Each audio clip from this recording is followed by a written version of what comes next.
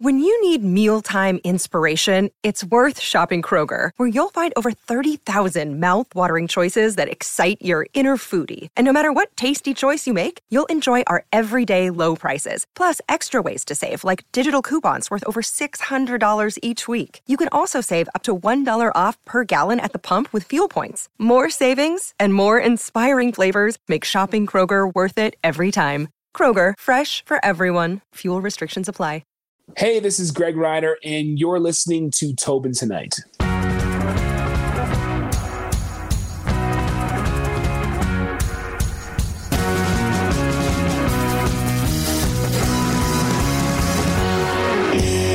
Greg, we just finished watching the Leafs game, Toronto versus Calgary. People are going to be like, why are they talking about that game? It was long done. Listen, I was just telling Greg, they scored. Matthew scores in overtime. They should be playing the song, Raising Some Hell Under Northern Lights. And people are like, why does that sound familiar? Oh, because this is the guy that, does the song. Hell yeah. Yeah. Northern Lights, baby. Absolutely. I do like that. So to be completely honest with you, and this is why I kind of enjoy these aspects of this podcast, because originally when I came up with this podcast, it was my idea of interviewing big artists. Like I was like, let's get Adam Sandler on. And then it's like, dude, what are you going to send him to even get him to come on? And I was like, you're right. So over years, you kind of grow and you're like, you know what? I'm a Canadian. Let's help other Canadians out.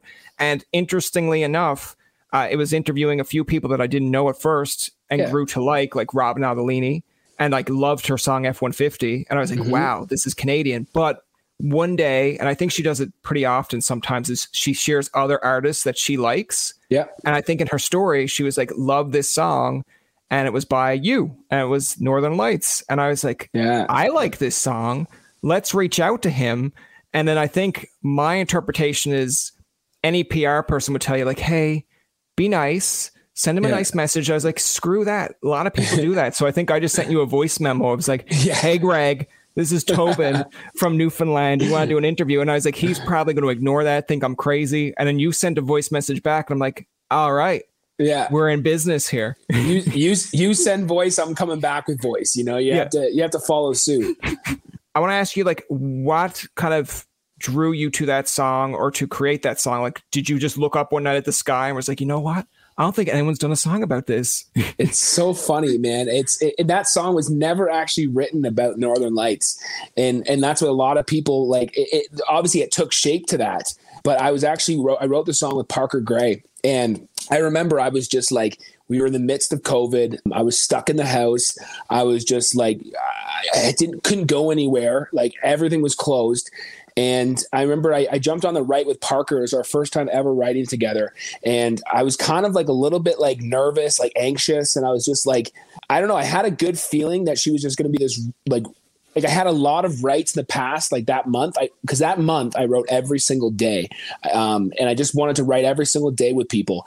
So I had a couple of writes in the beginning of the week that they were good writes, but they just didn't blow me away. So I'm kind of going into this write kind of a little bit kind of on my back, on my heels, just being like, okay, it's a Friday night. Like, I don't know, we'll see how this goes. Right. And I'm craving a beer. So I remember I'm just like, I jump on and I'm just like, what's going on, Parker? And just like, we started, talking and stuff. And she's like, yeah, how you doing? I'm like, to be honest, I'm having a beer right now. And she's like, you're having a beer? And I'm like, yeah. She's like, I'm going to grab a beer. And I'm like, go grab a beer.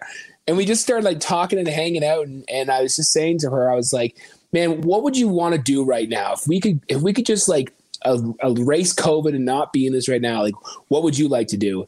And she was like, I'd like to be with my friends. And I'm like, let me just tell you what I want to do. I'd love to be in a friggin' forest right now with a big bonfire and a huge cooler of beer and just country music playing and just sitting around and just partying and having a good time. And the Northern Lights was just kind of the stars. It was the stars, and it wasn't the lights at that point. It was just partying under the northern stars. Because that's what I grew up doing. And she was like, okay, I really like that idea. And then we just started kind of crafting it, and we wrote that night. Yeah, I loved it. And I was just I felt it was just a song for, just like everyone to just have a good time to raise a glass to. And we all needed that song, because I feel that song just allowed people just to be like, as much as we're going through crap right now, like one day we're going to be sitting around a fire again, and we're just going to raise some hell under Northern Lights. Absolutely. I like that you said it was like a Zoom meeting or a Zoom session kind of thing, because I'm imagining if it's like the later stages of Zoom when people kind of understood it, great. But if it's the beginning stage, it's like, I said, no, are you there? Like, Parker. And then it's like, I can't hear you. And then you're just like, is she still chugging that beer? It's like, no, it's frozen. Yeah, no, wow. Parker's awesome. But yeah, I actually, so my idea when I heard Northern Lights, again, similar to what you said, is just having a good time with your friends. Here in Newfoundland, we don't really have what you call a summer. It's almost like, hey, this is the best weather you're going to get, even though it's still cold. Yeah. So I'm out shooting a basketball. And then when like I heard the song on Route Lady's story, and then I downloaded it, I was like, you know what? Like, this isn't a bad song to just shoot some hoops out in the evening. And like, just like if you make a 3-pointer out of 20, you're just like, hell yeah, I'm Steph Curry now. But yeah, I've got like neighbors that have little kids that kind of enjoy it. And it's nice because I'm not labeling it, but there are some times that you'll turn on Eminem and then it's like someone's parent be like, don't go over near him because that's not what we want to listen to. But when you put on country, I feel like for the most part, it's a safe space.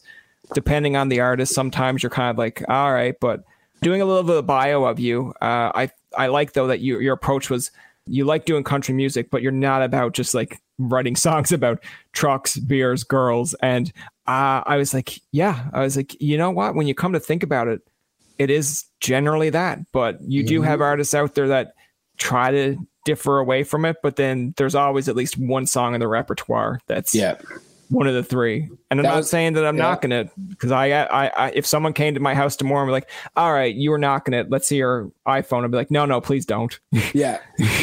Northern Lights is definitely the most country song that I've put out to date. And, it was just kind of like, I definitely knew I was stepping into some stereotypes, and I was just like, you know what though? Like it's just a Canadian fun song. And, we just need it. We just need it right now at that time. So I just went with it and put it out. I want to ask you too, because I think we do have a little bit of a relationship here in terms of not in the sense of the singing or the country music side, because if you told me to go get a guitar tomorrow and put out a country song, I'm like, I can write one for you. But to perform it, no, you'd be like, Parker, come back to the session and don't invite Tobin because Tobin sucks.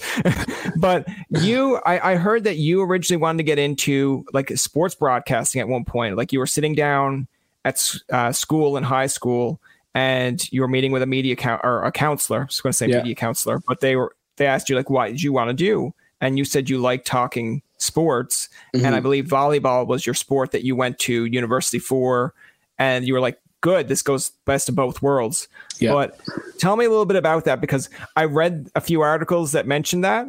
Yeah. Just tell me, like, explain that a little bit to me. Like, what drew you to the sports broadcast and then kind of drifted you towards the music side?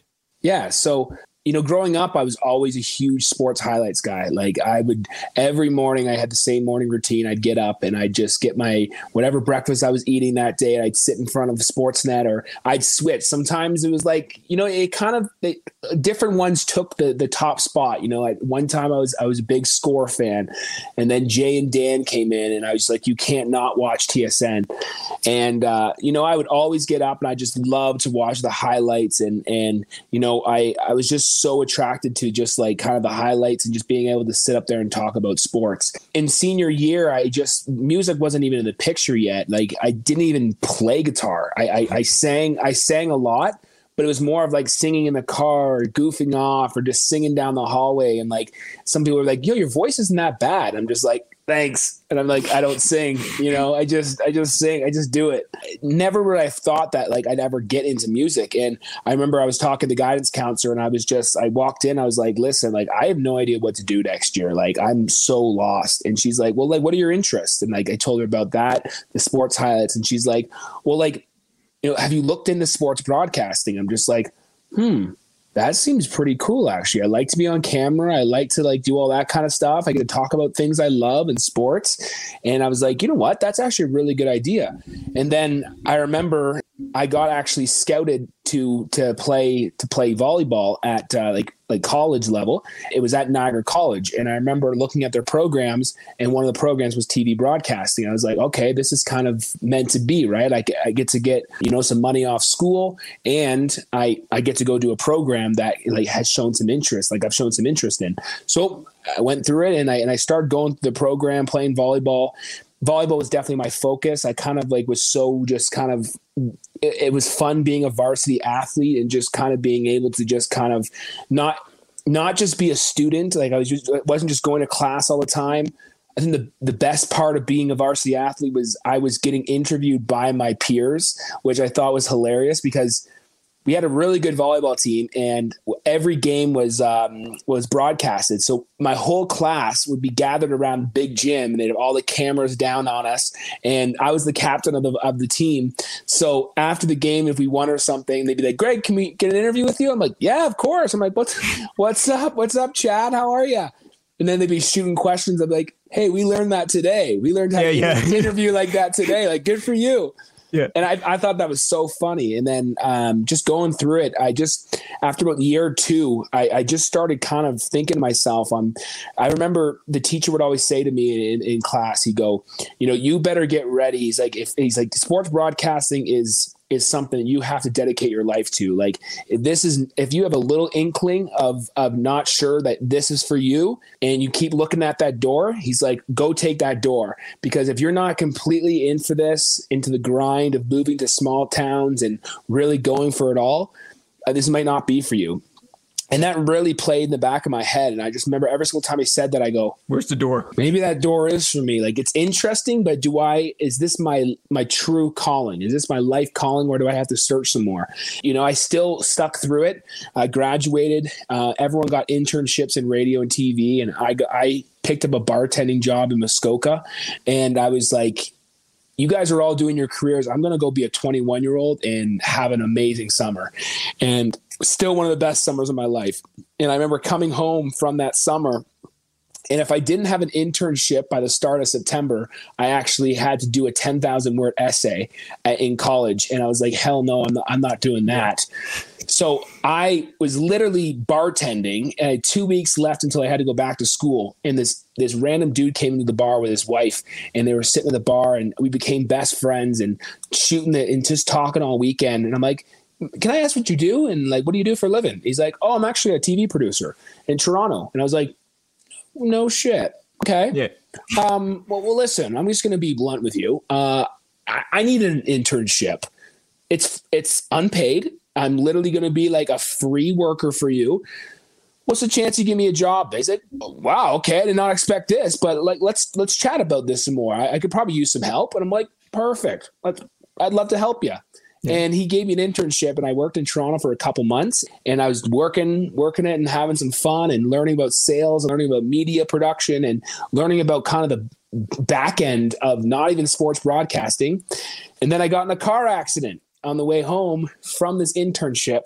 That was my turning point in life. That's when I really sat down with myself, and I asked myself one question. I said, if I died, how would I be remembered? And something was calling to me that I wanted to make a bigger mark. I wanted to do something that just wasn't like not done, but just something that I was just something a huge risk. Like something different, out of the box, and like, I just didn't think that my calling was in sports broadcasting. And that's kind of where my life started to go in a different path. And I started finding music, and, I remember I had to move 6 hours away from my hometown to get the confidence to sing in front of a live crowd for the first time.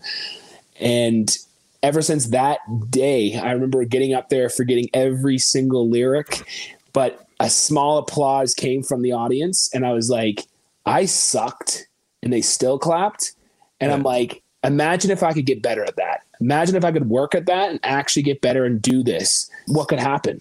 And that's how kind of music started coming to my life. I like when you mention about moving away like 6 hours just to gain confidence, because I love comedy.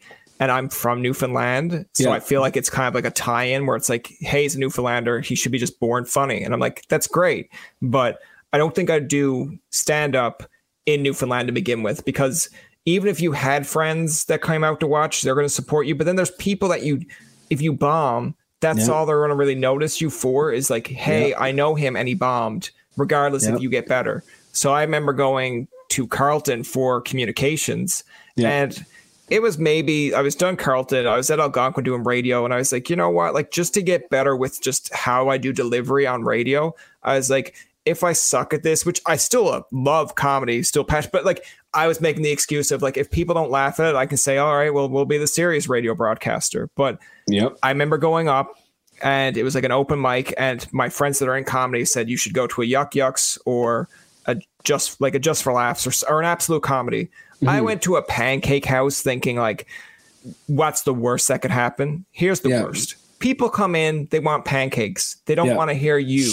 But there were people there that will sit and listen. Yeah. And we didn't go over anything. So one person introduced me as like, this guy is like the son of Microsoft's own. And I was like, is that me? Like I'm second in line, but like no one. So someone was like, get your ass up there. And I was like, all right. So did a few jokes, kind of bombed because I was frustrated of how to deliver. Still got laughs. And I was like, all right, this isn't the worst thing. And then I thought to myself on the bus ride home, like, who's going to give a shit? Like literally, if you didn't do well, no one knows. But I got myself so psyched out that I'm like, I'm on a bus. There are people that were at that show that are on the bus that are probably going to be like, that's that guy. And I'd be like, I can't go anywhere in this town. So I just started to go like, I'll just be the comedy broadcast guy that like the people will say, you're so good, you should do stand up. I'd be like, yeah, I should, but just never do it. And then they'll be like, who knows what his potential could be? And then it's like, all right, well, do you like the podcast? Yeah, it's so great. I'm like, well, there's my potential. That's what I was designed to do. Man, I love it. Stand-up is something I respect the hell out of stand-up comedians. Like I went through a course for stand-up and I remember going through it and I was like, man, like one thing I love to do is I love to do like improv music. I love to do like improv, like just I come up with a random progression and sing about what I see. And I remember like that's what I kind of put into my shows. But I remember going to the stand-up course and I was so nervous. And I'm like, I don't know why. It's just like being funny, really trying to be funny is like try to be funny. Yeah. Try to be funny. It's like, and I remember the one guy says to me, he goes, man, you're so comfortable on stage. Like, I can definitely tell you're a performer. But he's just like, I'm going to be honest with you. He's like, one thing that's like, you need to work on is like your punchlines. And I'm like, yeah, I'm not really a punchline guy. Like, I don't have a passion for sitting there and writing 100 punchlines and then reworking like a true stand-up comedian does.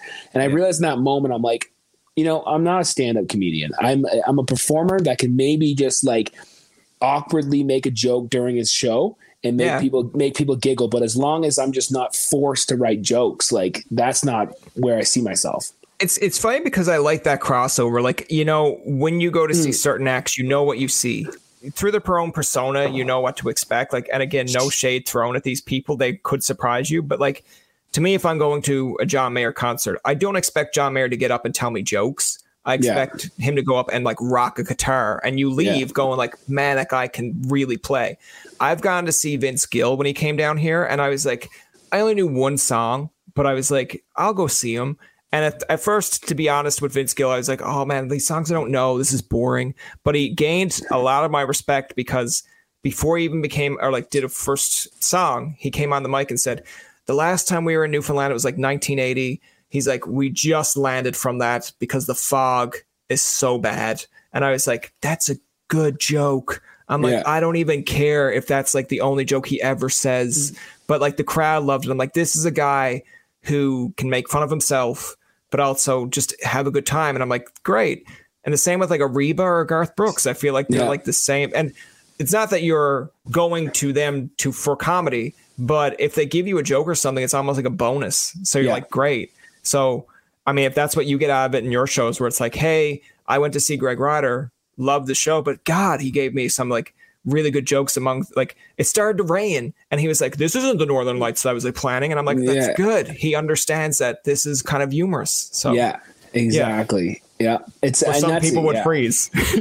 Exactly. And that's like one thing that I never wanted to do music for is I never wanted to stand up on stage and just go song to song to song to song. Cause I love banter. My favorite thing to do is like, I love to walk into a room and not know anybody and just have a bar full of people. And my challenge by the end of that night is to get people just kind of interacting with each other, interacting with me, and just kind of just giving them just this outlet to like, don't sit there and just be like, he's not bad. He's good. He's good. Yeah. I'm like, what's going on? How you doing over there? You doing good? Where you from? And he's just like, from Calgary. And I'm like, sick. He's just like, and we talk, and then I'm talking to everyone. I'm just like, and I'm talking. And then that's just kind of like, everyone comes up to me. They're like, man, like, that was just so fun. Like, you just started singing the song about my dad and like how, like, you know, it's just, I just try and make it interactive. And that's the kind of show, no show will ever be the same. And that's what I really try and do.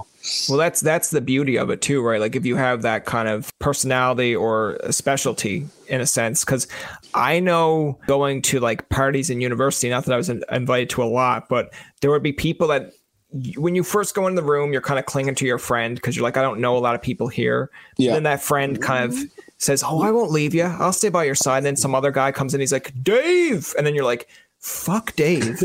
You just left me here. So then people would panic. And then at the end of the night, be like, I hate you. You left me. And that's my point of going like, he's no longer here.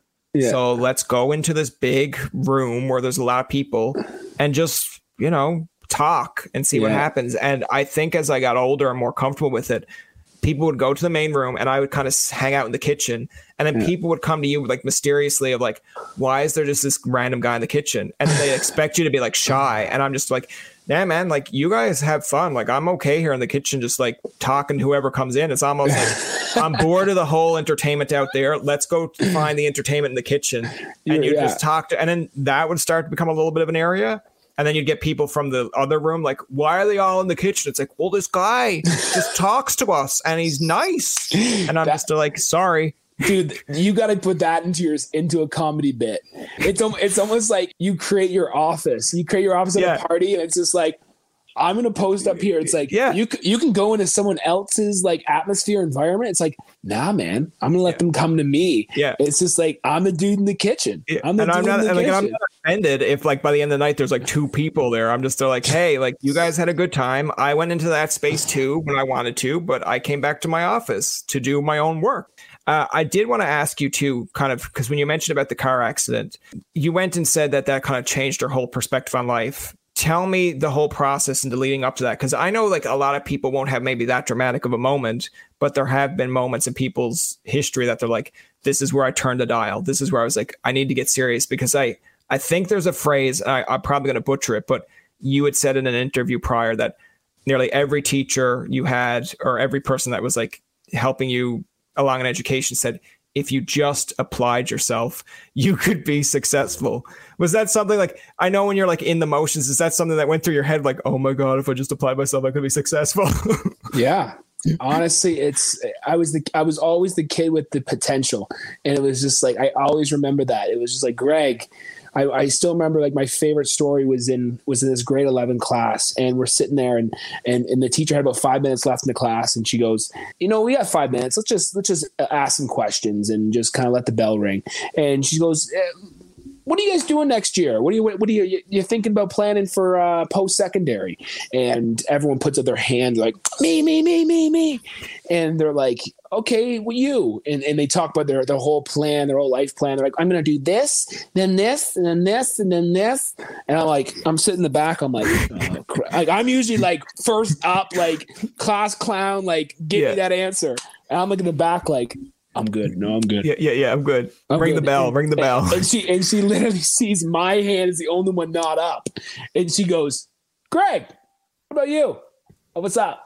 Yeah. My hand wasn't up. Why are you asking me? I'm just let everyone else go. She's like, no, I want to hear this. And I'm like, honestly, Miss D, it was Miss D'Aloisio, but I always called her Miss D. I was like, Miss D. I was like, honestly, I have no idea what I want to do with my life. And she's like, okay, it's fair. I'm like, I just know one day I'm just going to entertain people. I don't know what I'm doing. I think it's going to make me some money, and I'm just going to entertain people. And she's like, how? I'm like, I don't know. I don't know what I'm doing yet or who I'm entertaining, but I just know that I just love it. I just love being in front of people. And she's like, well, Greg, I'll be honest with you.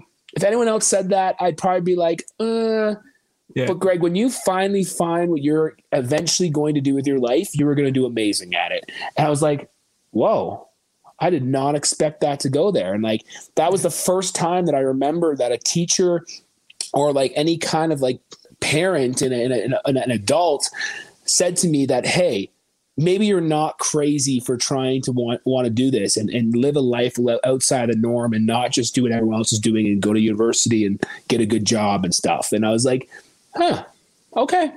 Thank you. I appreciate that. I like that. I also imagine like now this is my kind of a little bit of a class clown myself, but I'm a closet class clown because there was guys that were obviously more popular that would get the joke and then you make it and they're like, oh, the nerd over there has jokes. It's like, yeah, we don't laugh at him. Otherwise you lose your popularity status. But like, I like how you're like Miss D because in my mind, I'm just like, it was the Fonz sitting next to you. It's like, Miss D. He's like, I don't know what I'm going to do, but I know I'm going to do something. And it's like, well, when you figure it out, let me know. It's like, thanks, Miss D. Yeah. That's how when you say Miss D, I'm just like, yeah, it's like, I don't think I've ever called a teacher. Yeah. I know I call them like, because it's hockey and it's Canada. Yeah. I'm sure I've gone into teachers that were like Mr. Bruce, Mr. Densmore, and be like, Densmore, Bruce, what are we doing today? They're like, excuse me. I'm like, hey man, I'm just trying to communicate the Canadian hockey way. Yeah. It's like, I don't play hockey, but I'm just trying my best here. Yeah. And they'd be like, it's Mr. Bruce. I feel like even if I ever met Justin Trudeau, I'd be like, what's up, Trudes? He'd be like, it's Trudeau. And I'd be like, yeah, what are you saying, True? And then he'd be like, just get out of it. He'd be like, get out of here. And I'd be like, all right, JT. Yeah. Just keep on doing it till he gets so infuriated that it's like you have to go on like CTV and it's like, I don't know what that kid's problem was. It's Tobin. It's Tobin with a T. This guy's like treating me like his best friend. I am the Prime Minister of Canada. He just walked, Trudeau, what up, bro? Well, what's up, Trudes? It's like I really like that law you passed earlier. Killer. And then he just be like, get him out of here. I don't care what podcast he's with. I don't care how popular he is. I'd be like, all right, that's fair. But I did want to mention, of course, about the class clown bit, because we've had a lot of people on that were like performers that do say that they were like either the class clown or they were just the funny one in school. Like Colin Mockery from Whose Line Is It Anyway had said that he was never really into comedy until his friend dared him to. He got his first laugh, loved it. I'm like, very similar story, I feel. But like, tell me what drew you to be like the class clown. Was it just like to try to be entertaining? Was it just trying to get like people to notice you? Because in my sense, I never felt comfortable being the class clown, but more or less like you would see a popular person later in their own time. Yeah. And then they're like, oh, this project we got to do tonight sucks. I'd be like, yeah, that's stupid. And they'd be like, oh my God, you're actually pretty funny. And I'm just like, yeah, don't tell people, like, don't. I want to remain unpopular forever.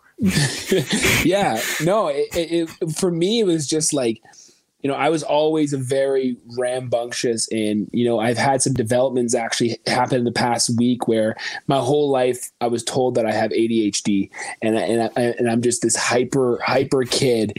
And, you know, I could never sit still in class. And, you know, in middle school, I remember I had a meeting. It was just me and every single teacher in the school that taught me and my parents. So this was a very special meeting. And it was like, Mr. You know, my real last name is Farrell, Greg Ryder Farrell. And they're like, Mr. and Mrs. Farrell, we brought you in here because we need to talk about Greg. He is just absolutely hard to handle. Can't handle him. He's always getting up, walking around, walks up to the front, purposely sharpens his pencil like... And it's like, they're like, you need to get this kid checked. And my mom was like, my mom always tells me stories. She's like, I just raised my voice. I was like, raised my voice. I was like, no, we're not getting him. He's just a kid. He has a lot of energy. He likes to play sports, you know, like let him go free and run and all this kind of stuff. So I never got tested for any of that stuff, but it was always just very fidgety and very like, that was my stage. That was like my chance for me to get a couple laughs. And, you know, if there was a cute girl in the class, I was always just trying to like make everyone laugh and chuckle. And like, you know, that was kind of my fun. It was just like, I go into class and it's just like, okay, Greg, we're going to try and focus today. I'd be like, Yeah, we are. Totally. Yeah, I'm going to focus on my delivery of this joke I have in my head, and I'm waiting for that perfect time when I go, ding. Yeah. But yet it wasn't ever like on purpose. It was just kind of something that like was my escape and my fidget, and just kind of just like things that made me happy. And the teachers, it was weird though, because I had this thing about me where like I would still have a great friendship with the teachers. I'd disturb them all in class, but then at the end I'd be like, I'm just messing around. Yeah, just and they're like, Greg, I know, but like, just come on, just give me more. It's like, give me more. If this was in the 60s, I'd be able to hit you with a ruler, but I can't. So this is the best way I can communicate with you. Yeah, give me more. And then I would always like hand in my work on time. I'd always do decent. I'd always do like I was a 75 average kid. I would always get my work done and my tests and stuff like that. So at the end of the day, they were just like, you're a B student that just is a little bit rambunctious and likes to goof off. Yeah. And I'm like, yep, that's me. Yeah. I feel like when you mentioned that story, like about just getting like the attention part of it, because I know for me, my kind of like highlight in maybe like all the years I went to the school, and it's kind of a comedy story, I guess, but like my biggest thing was I was really good at public speaking. Now, like it was one of those things that they graded you on. So it was almost like my mom was always forcing you to get good grades. And like at the time when you're like 10 years old, you're like, screw it. Like, leave me alone.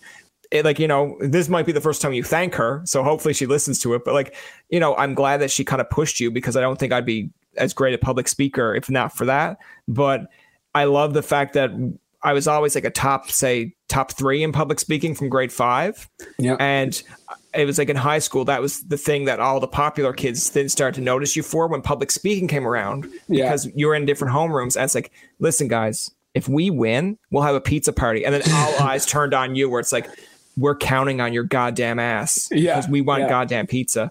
And I'd always get second. And the teacher was humbled about it. They're like, you tried. That's good. And I'm like, I got second. That's not bad. But then all the other kids are like, why do you keep getting second? What is wrong with you? Like, why can't you get first? I'm like, dude, I'm not losing to the same person every year. And they're like, does that help your case? I'm like, I guess not. But I remember one time getting up on stage, and it was one of the points that I didn't win, but I was like, they asked me to come back to just be like the moderator or like the intro. Yeah. And 4 or 5 of them were sitting there. This is maybe like 12 grade, or like they're 12 years old. And they're like, I'm really nervous. Like, I haven't been this far. And I was just like, I'm really nervous too, guys. And then one of the girls was like, shut the fuck up, Tobin. You always place well. I'm like, so I can't even fit in. I can't even fit in when I try, where I'm like, hey, I'm also nervous. Where you think they'd be like, oh my God, one of the good speakers is nervous too. They're like, fuck off. Yeah. Like, suck it. Like, you always win or come second. I don't believe a word of your mouth. And I'm just like, all right, fair. Yeah. I like that, because in terms of like your kind of like, he's trying, but it's like, no, he doesn't have ADHD. It's like, dude, like, just let him be. And like, if he wants to blend in with people, let him try at least. Yeah. But in public speaking, it was just like that. Like, I was the same. It's funny how we have a very similar story. Like, whenever public speaking would come around, like everyone's heads be like, oh no, it's speech season. I'm like, let's go. Yeah. Yeah, like I was just so pumped, and I was like, yes, like I love speaking and speech season. But I'm going to tell you something. So in the last day, literally yesterday or the day before, it was yesterday, I was actually finally diagnosed with ADHD. So it took me 30 years to finally get it. And like literally, like I've had it my whole life. Everyone's told me that. But my parents, I love them to death. They're very supportive. They never got me tested. And I would always have like really bad anxiety and depression. Like I hit from about 22 to 20. Yeah, 22 is when it like started. Like 24 is when it was the worst. That's when it was got some of the worst, darkest times of my life. And I was just this kid that was trying to be funny and trying to do his thing. And like, I just could not get over the demons in my head. It was just very negative thoughts. And I remember I was back drinking a lot, and I was doing drugs, and I was always this kid. And I said in the beginning, I was this kid with potential. And like, I was always the kid that like, man, like, you're going to do something one day with your life. Like you're going to do, and like, here I am, like smoking every day and drinking and doing drugs and staying up all night and being a party animal. And just like, I couldn't get away from it. And I remember going to the doctor when I was 24 and I was like, help.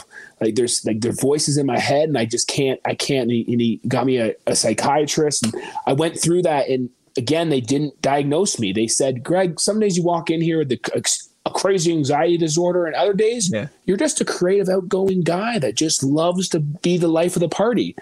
So for years, it was just like, never knew what it was. And I've through COVID and stuff like that, I had some dark spells. And, last, like, just before I took a month off social media because it just hit, like, this is my first day back, actually. It's kind of funny how this is the first interview where, like, this is my first time back really on social media in about a month.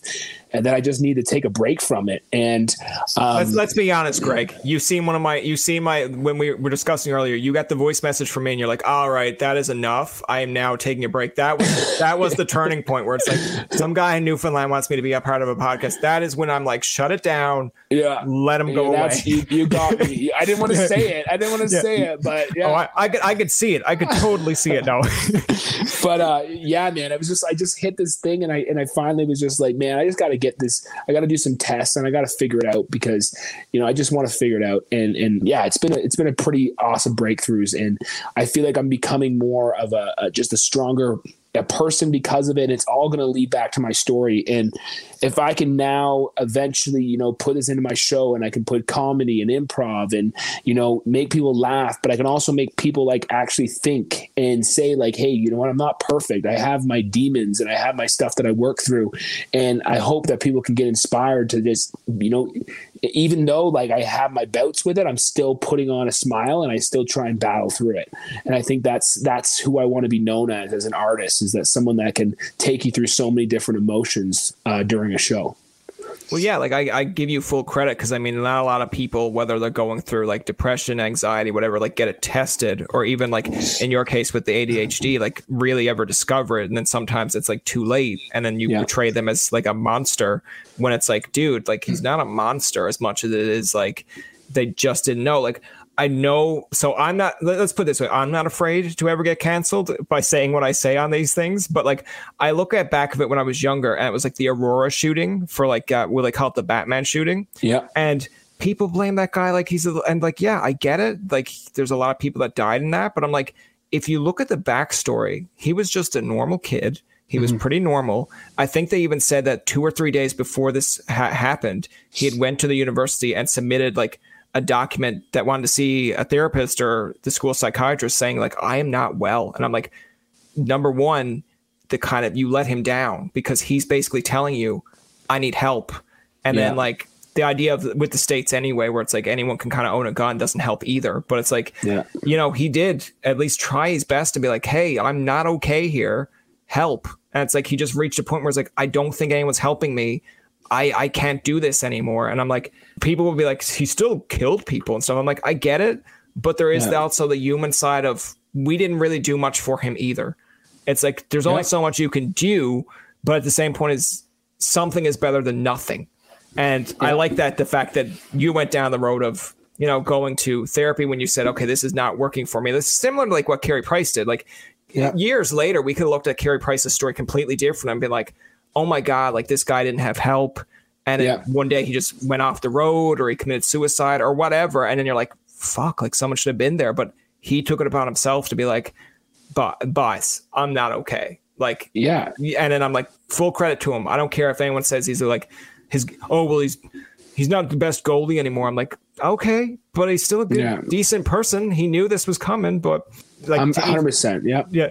I feel like for me, I'm not diagnosed with any, like I have Sturge-Weber syndrome, which is like seizure strokes. I had one when I was like 12, but I'm not diagnosed with depression or anything because my joke that I tell that's pretty dark, I guess some people might find it funny, but like, I'm like, I could go see a therapist, a psychiatrist, and I bring people together. So 2 of them would like end up like discussing me the whole time. They're like, thank you, Brian. We're actually getting married. And I'm like, but what about me? Well, we can't help you. I'm like, but you brought us together. So there's one for you. I'd be like, great. That's my thing. I bring people together. I love it. No, absolutely, man. And I think with everything, like, when the Aurora happened and everything, like it was just so much harder to like understand when you said you wanted help. It's just like, it wasn't just, it's so much easier now in today's generation to just say that. And like, you know, that's the problem though, is almost becoming like anxiety and then this whole mental health thing has become almost like, it's become a trigger word. It's becoming such like an everyday word that like sometimes it doesn't have much weight. It doesn't have enough weight when you say, hey, I got anxiety and depression. It's like, great, man. Like, I feel like everyone has it nowadays. And like, and I shied away from that ever speaking about my problems because I just felt like I was just one in a million.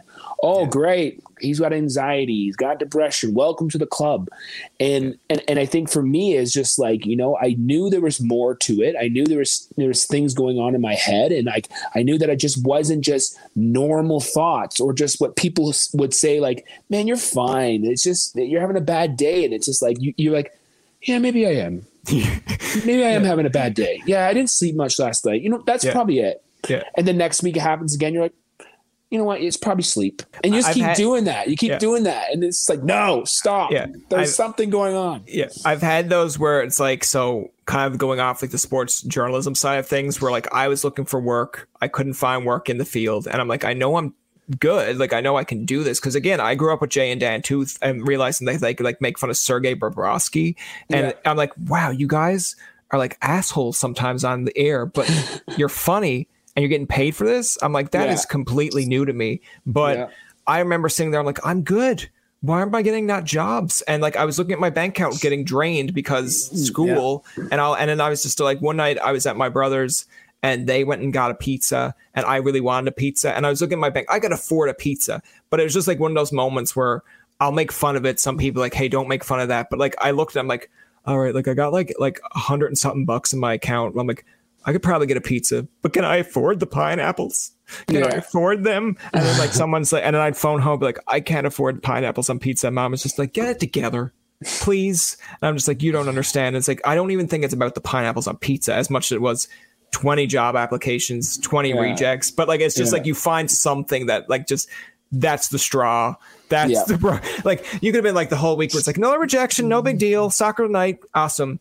Another rejection, no big deal. Ball hockey night, and then it's like Sunday night. It's like no rejections, no nothing. You're like, I can't even afford a goddamn pizza. So I get it, and like I'm not teasing people because we've got people that I play ball hockey and soccer with where you know something's a little bit different about them just because they're going through something. So you're like, listen, the most you can do is say to someone, hey, listen, I'm not accusing you of having depression or whatever, but like, if there's something you ever want to talk about, I'm open. Like, just let me know. Yeah. And if they're happy about that, then great. Like, I don't feel like forcing someone like, no, absolutely. There's something like you are depressed. You talk about that to me. It's like, just let them know you're there. That's it. Like sometimes that's all the help that they need. And just, and, you know, and share your story and share what you, and like, you know, if you're having thoughts, I think one thing about that is like, that's kind of like the, you know, a lot of people do say that. They say, man, I'm always here for you anytime you want to talk, but it's just like, it's more like Greg, how are you today? Really want to know?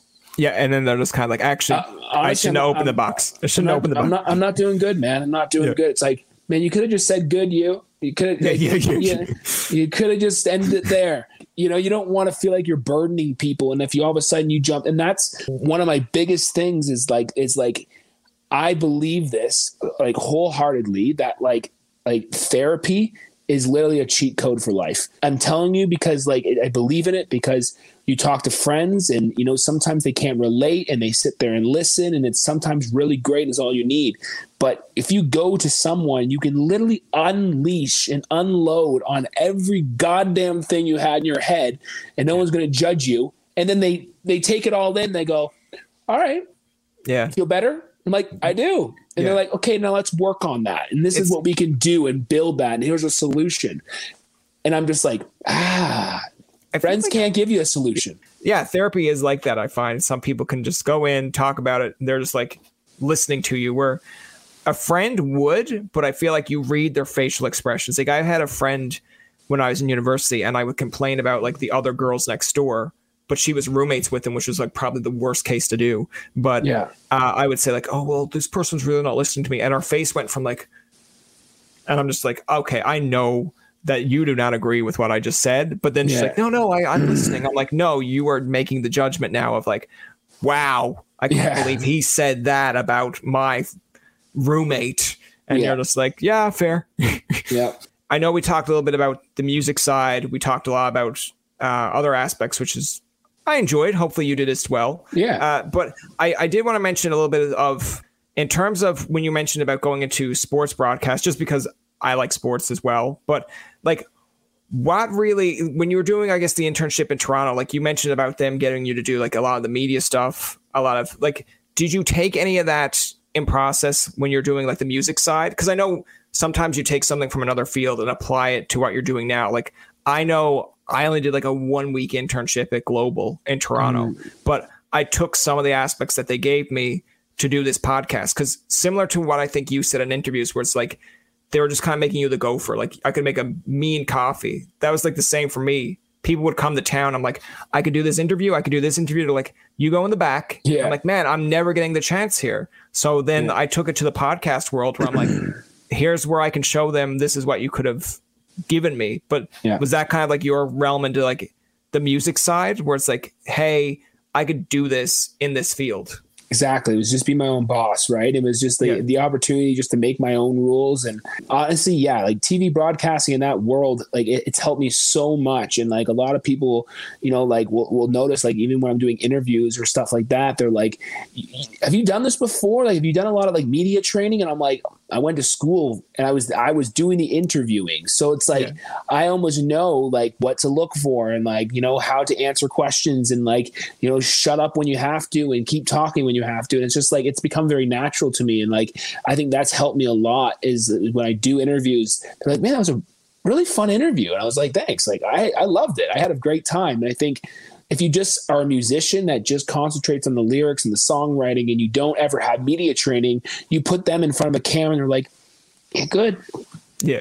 Good day. And it's just like, I just felt like I was building a foundation of like being comfortable on camera and being comfortable on a radio and all these different things that allowed me to, you know, just know, kind of had an idea of what I was doing when these opportunities came to me. It's like the meme that I see a lot on social media now where it's like, good soup. Like good soup. The other thing that I want to ask, just kind of to clue it up a little bit of the fun aspect of the side of things here.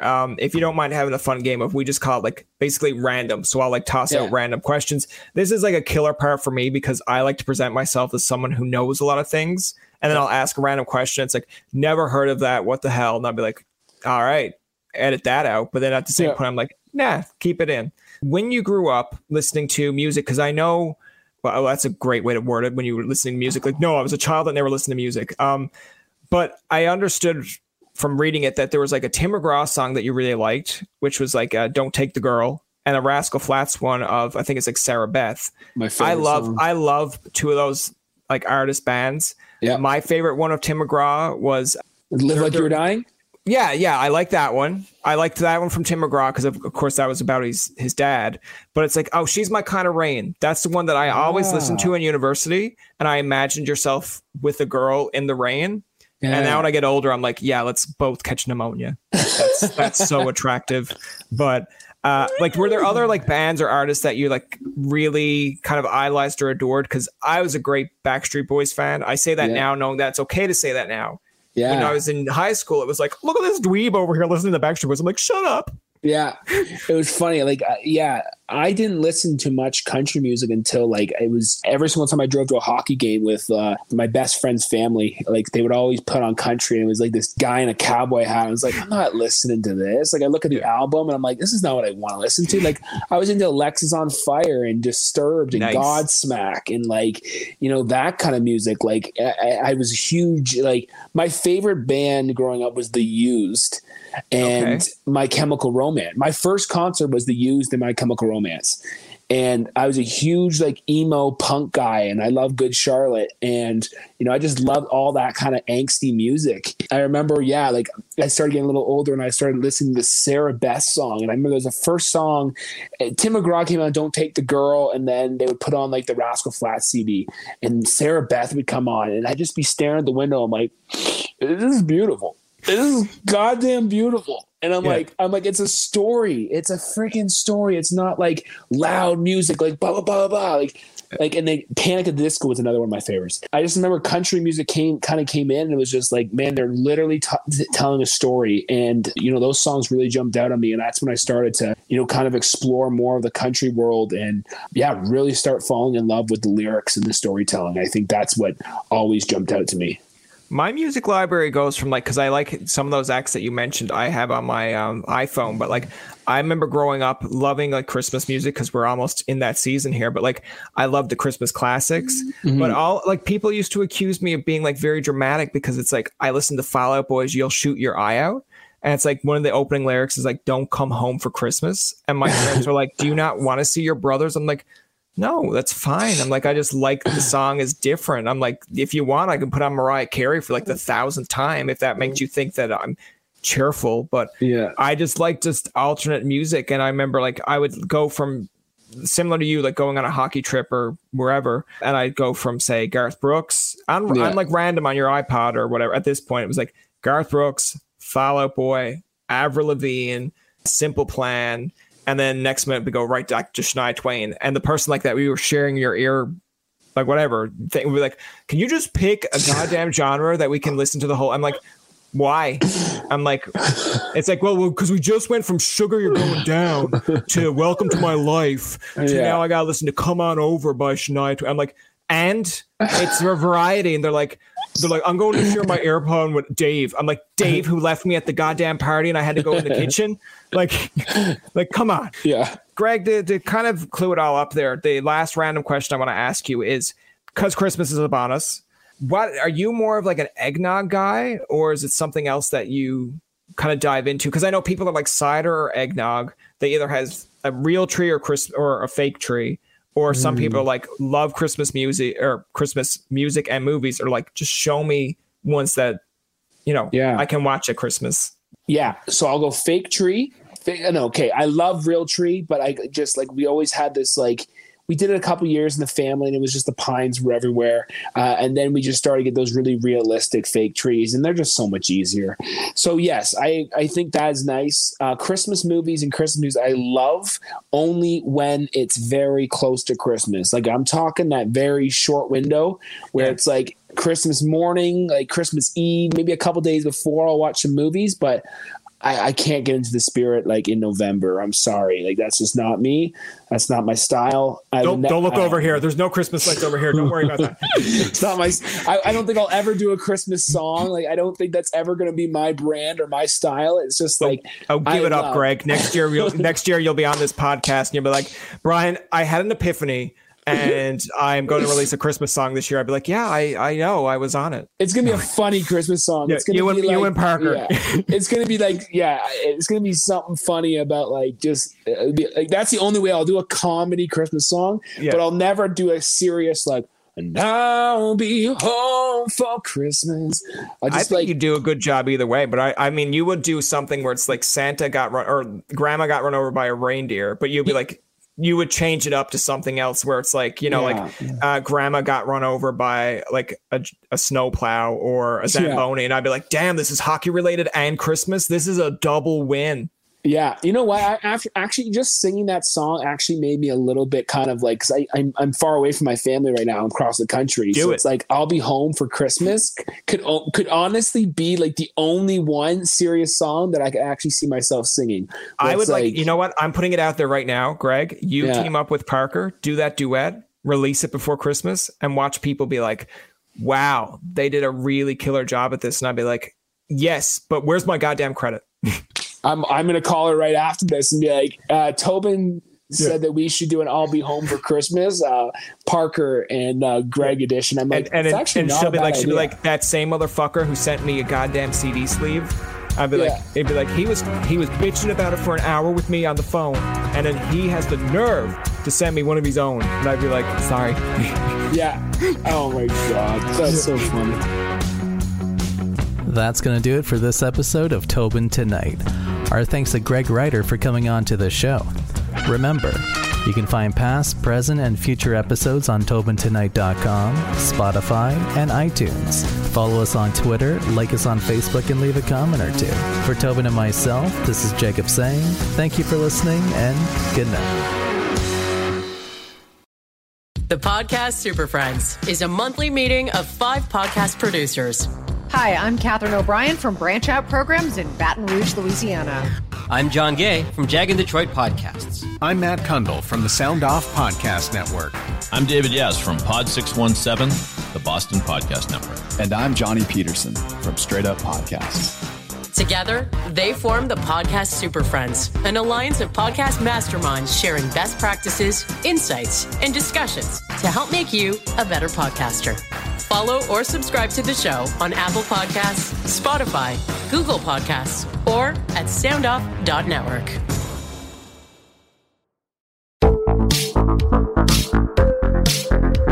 Hi, I'm Connie Thiessen, the host of Broadcast Dialogue, the podcast. We focus on Canada and the challenges facing Canadian radio and TV, as well as highlighting those moving the industry forward from podcasting and streaming to new broadcast tech. Check us out at broadcastdialogue.com or your favorite podcast app. Another Sound Off Media Company podcast.